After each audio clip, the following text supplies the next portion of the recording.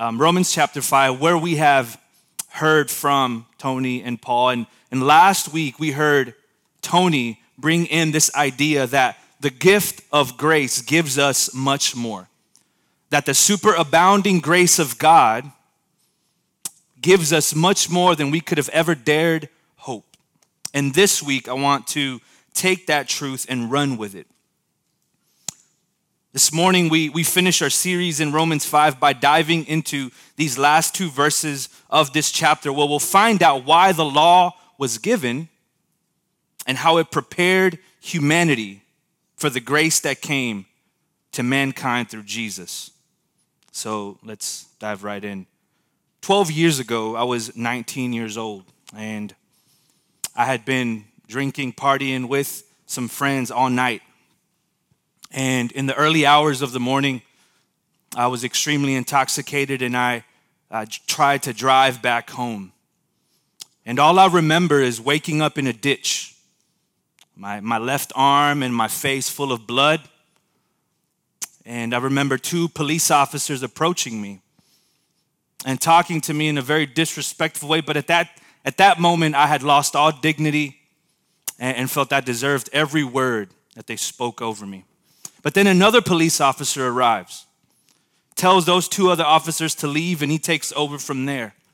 And then this police officer begins to walk me through the crime that I had just committed, and begins to lay out before me what the law of the state of Texas required from me, and how the next few years would look for me, and how many years I could potentially spend in state prison. And in that moment, the weight of the law of the state of Texas and the crime that I had just committed became incredibly real. And this is what's going to happen this morning in our text. That as the law is presented before us, our crime is going to become incredibly real.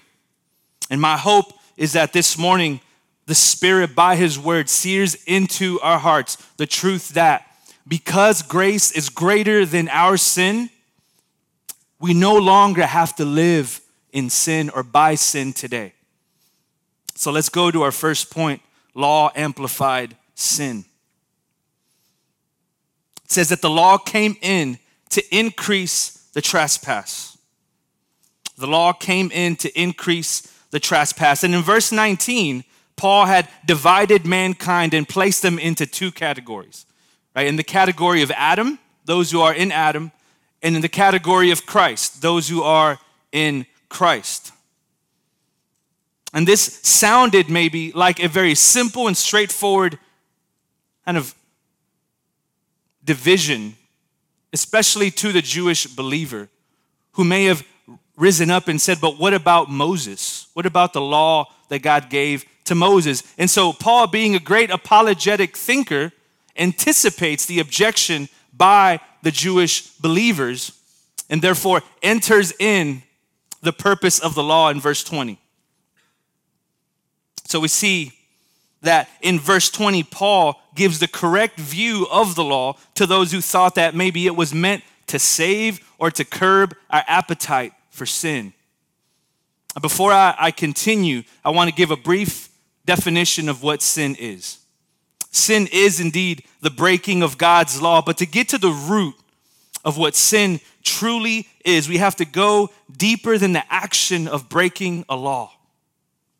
We have to go to the root of our desires, of why we desire to break the law. And this is what John Piper says about sin. He says, sinning is any feeling, thought, speech, or action that comes from a heart that does not treasure God over all things.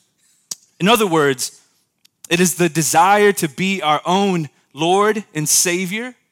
It is the desire to choose for ourselves what is good and what is evil in our own eyes, much like Adam and Eve did in the Garden of Eden.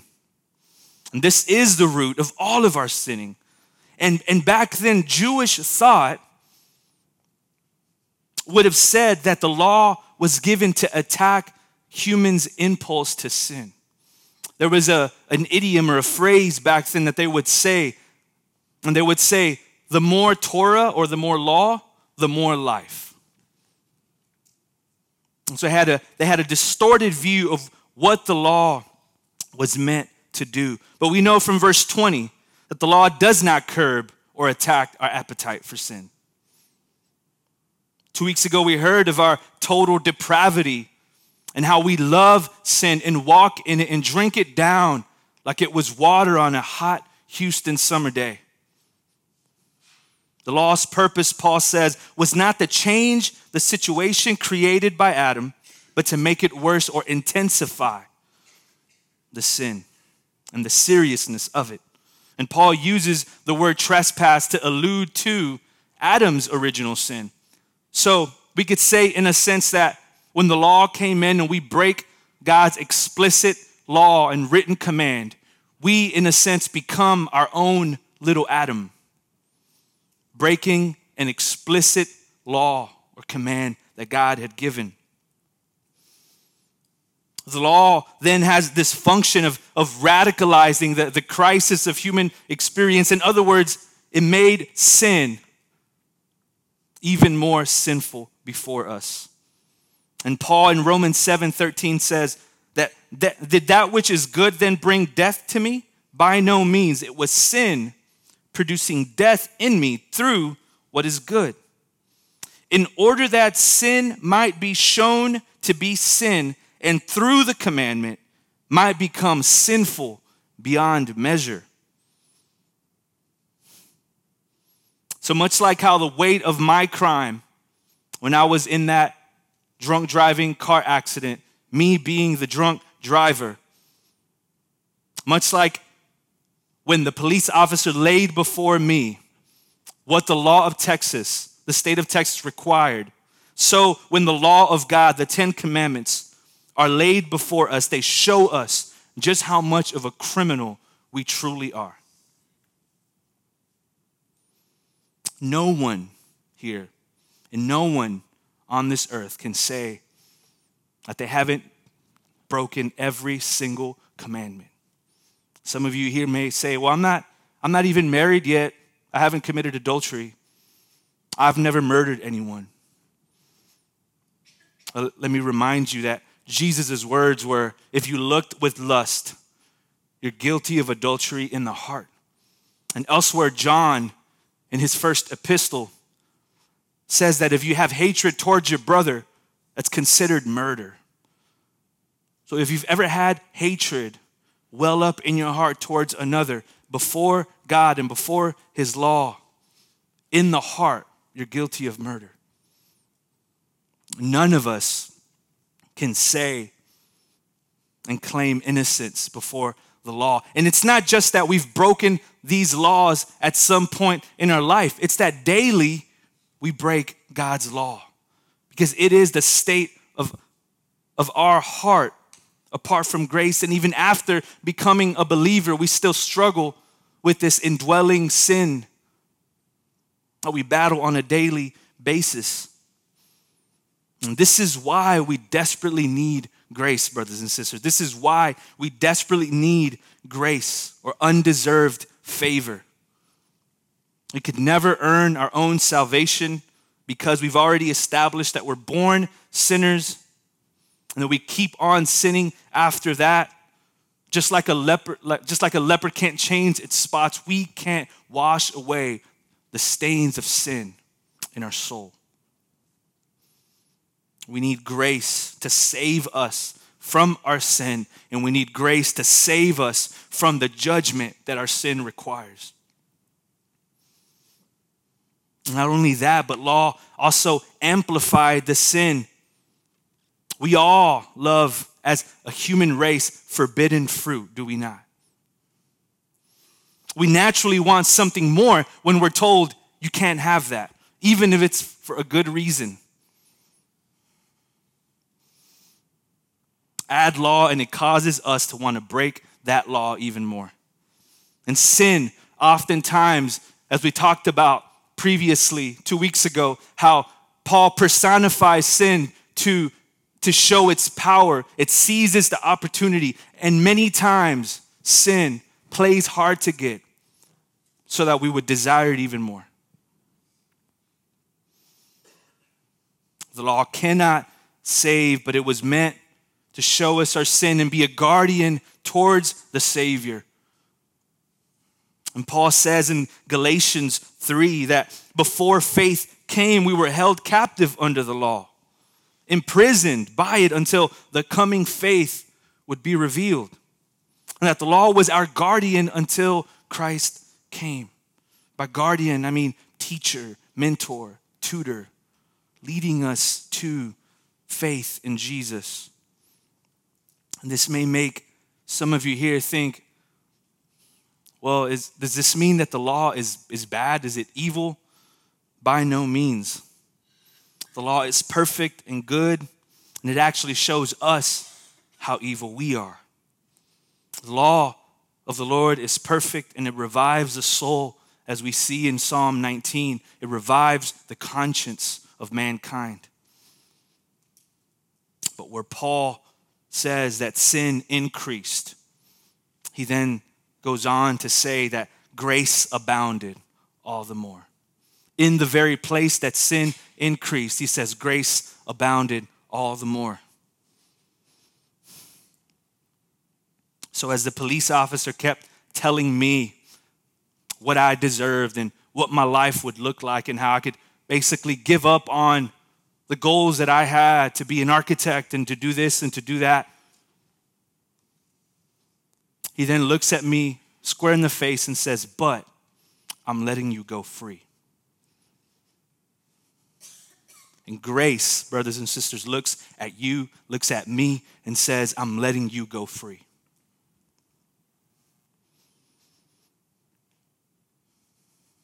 Offers grace at that moment towards me seemed at that moment much, much greater than the seriousness of the sin I had just committed. It wasn't that the police officer downplayed my sin. No, he went to the extent even to scare me, to show me how serious my sin, my crime against the state of Texas was, only to then after that say, but I'm letting you go free. God's grace is more sufficient to overcome the increase in the power, severity of sin that the law brings. This entire world, brothers and sisters, could never out-sin the abounding grace of God. Why? Why could this entire world never out-sin the abounding grace of God? Because, brothers and sisters, at the very place where sin increased the most in all of human history, that is the very place where grace superabounded. At the cross, justice and mercy intertwined. At the cross, grace and sin met, and grace came out victorious.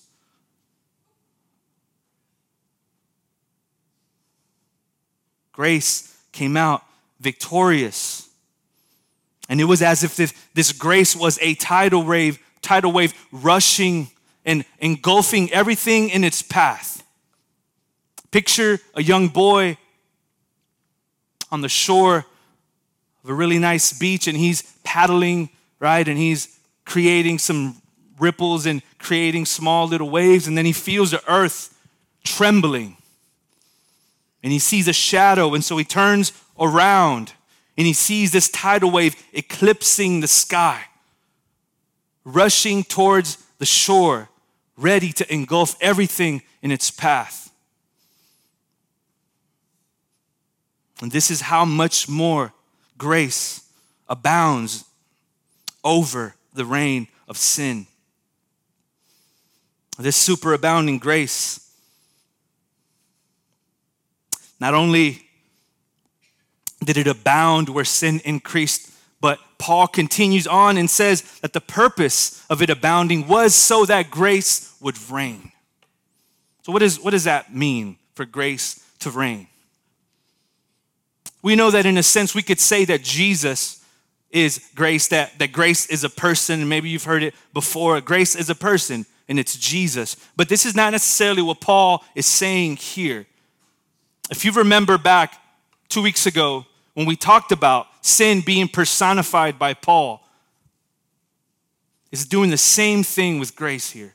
He's personifying grace because he has no other way to describe the power that this grace now has in our life. And so he says that grace reigns over us.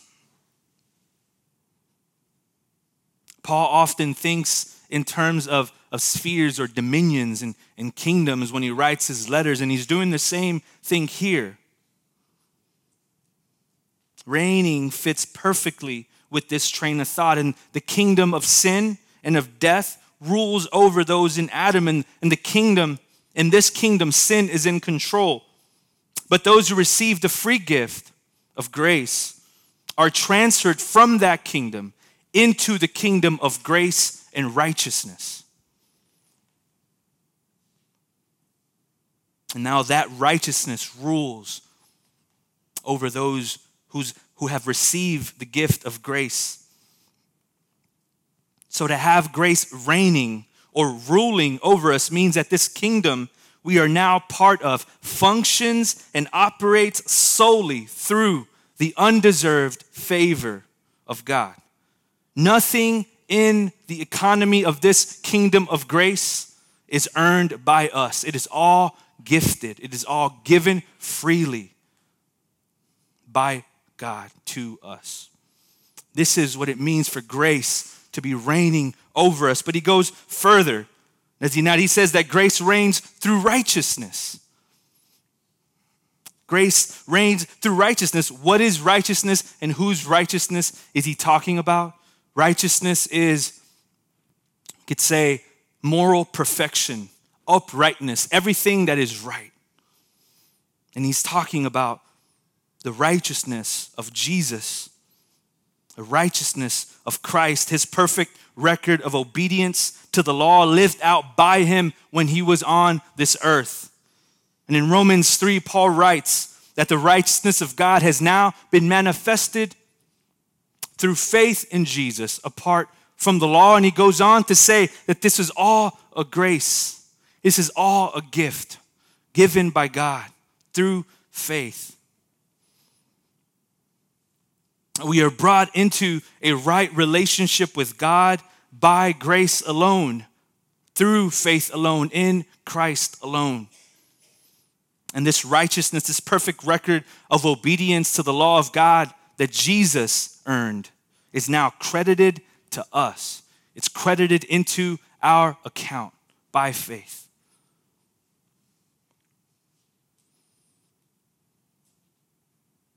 And this grace that brought us into a right relationship with God through Jesus' righteousness also intends to rule over us, or reign over us through Jesus' righteousness.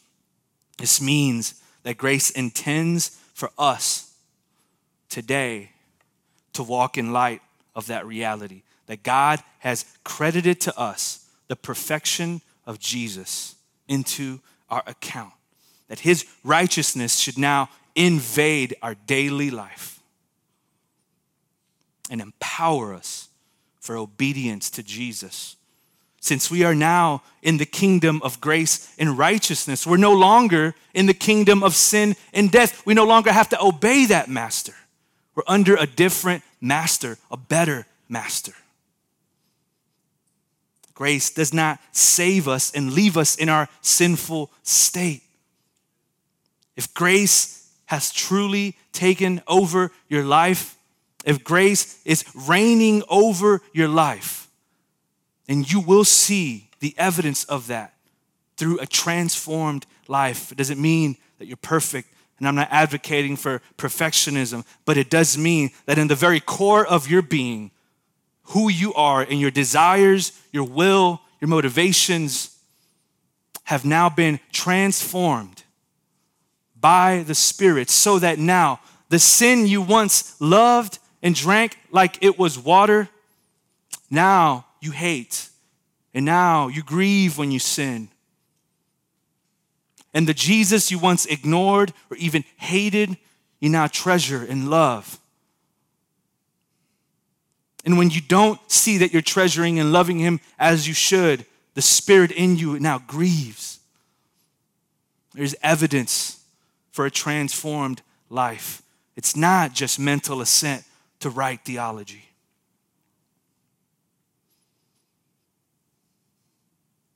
How does grace reign in our life today? How does grace reign in our life today? Gives us the power to overcome this sin. Gives us power to overcome sin and leads us into eternal life. Life we can begin to enjoy now, the moment we believe. This abundant life that Christ offers. Because grace is greater than our sin, and because grace promises eternal life. This means we have been given access to the power of God through which we kill sin and gain continual and progressive victory over our sin. We no longer have to walk as defeated Christians, but we all struggle. And honestly, I struggle to see myself first in light of grace instead of first in light of my sin. And if we're honest, I'm not alone. A lot of us here struggle with that as well. And we do talk about what we hope to see in the life of our church here at Sojourn Heights and how we desire to live life on life and in community. And we paint this beautiful picture, this romantic idea of living life on life. But in the inner workings of our daily life, we know we feel like we're far from reaching the place that we should be at. And grace reigning over us through the righteousness of Jesus means that we can have grace on ourselves and we can have grace on each other. And we could continue to see and encourage one another so that grace is cultivated in each other's hearts. And it means that if someone offends me in my parish deeply, grace reigning over my heart now means that I can look at that person and respond with grace instead of responding with anger. Because we are under a new kingdom, the kingdom of grace and righteousness. We fail often, but grace reigning through Jesus, his righteousness means I don't have to give up. We don't have to give up because the power that's necessary to overcome our sin has been promised to us through Jesus and by his Spirit. It's been promised to us because Christ overcame for us. He defeated sin and death on the cross. He put our enemy and his enemy under his feet. And not only that, but he promised eternal life to all who believe. What does that mean? How does the promise of eternal life in the future affect me today? It means that I can view my life, we can view our life in light of eternity, knowing that it is grace that carries us, it is grace that transferred over each one of us into its kingdom, right, of grace and righteousness. It is grace that carries us. It is grace that equips us. It is grace that strengthens us. And ultimately, it is grace that will carry us home.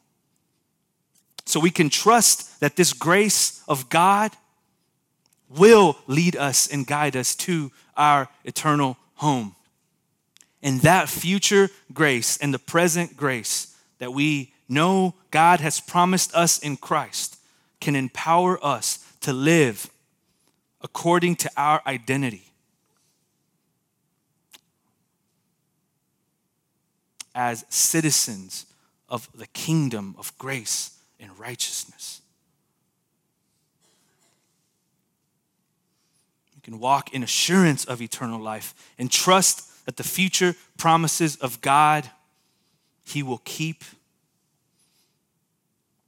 And as we continue to trust those future promises by the Spirit, we're empowered with the ability to walk in victory over our sin today. But maybe some of you are on the opposite side of the spectrum. We talked about being prone to look at our sin first instead of grace. But maybe some of you hear this message of the superabounding grace of God and think, oh, well, that means I could do whatever I want and sin so that grace may abound, right? Paul, once again, being the great apologetic thinker, and I won't get into Romans 6, but I'll summarize what he said by verse 14 and reading it for you. He sums it up by saying in verse 14, "For sin will have no dominion over you, since you are not under law, but under grace."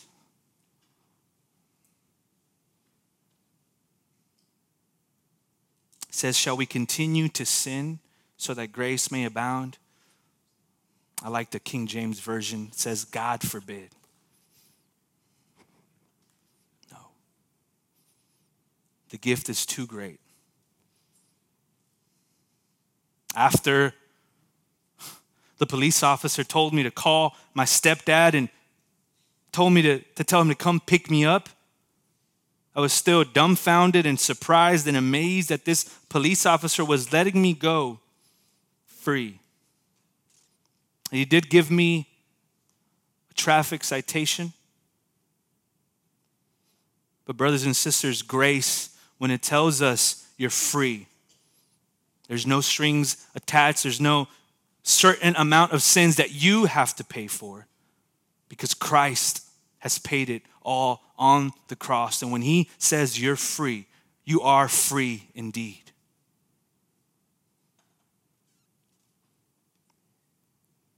And the next several months after that car wreck, my entire life was shaken.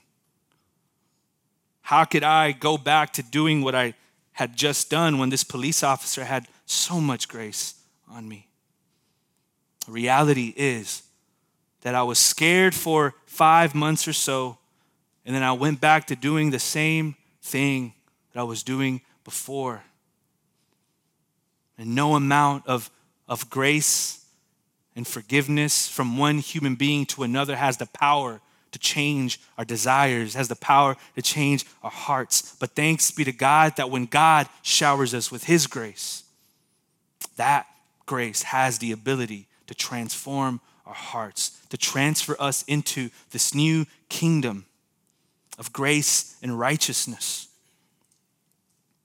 Sin indeed is a powerful force. It is a powerful tribal leader.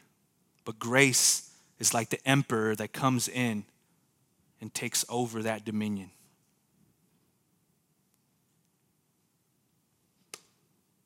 This means that because grace is greater than our sin, we no longer have to live under sin's power today. The abundant grace that Christ gives us empowers us to overcome our sin. Let's pray.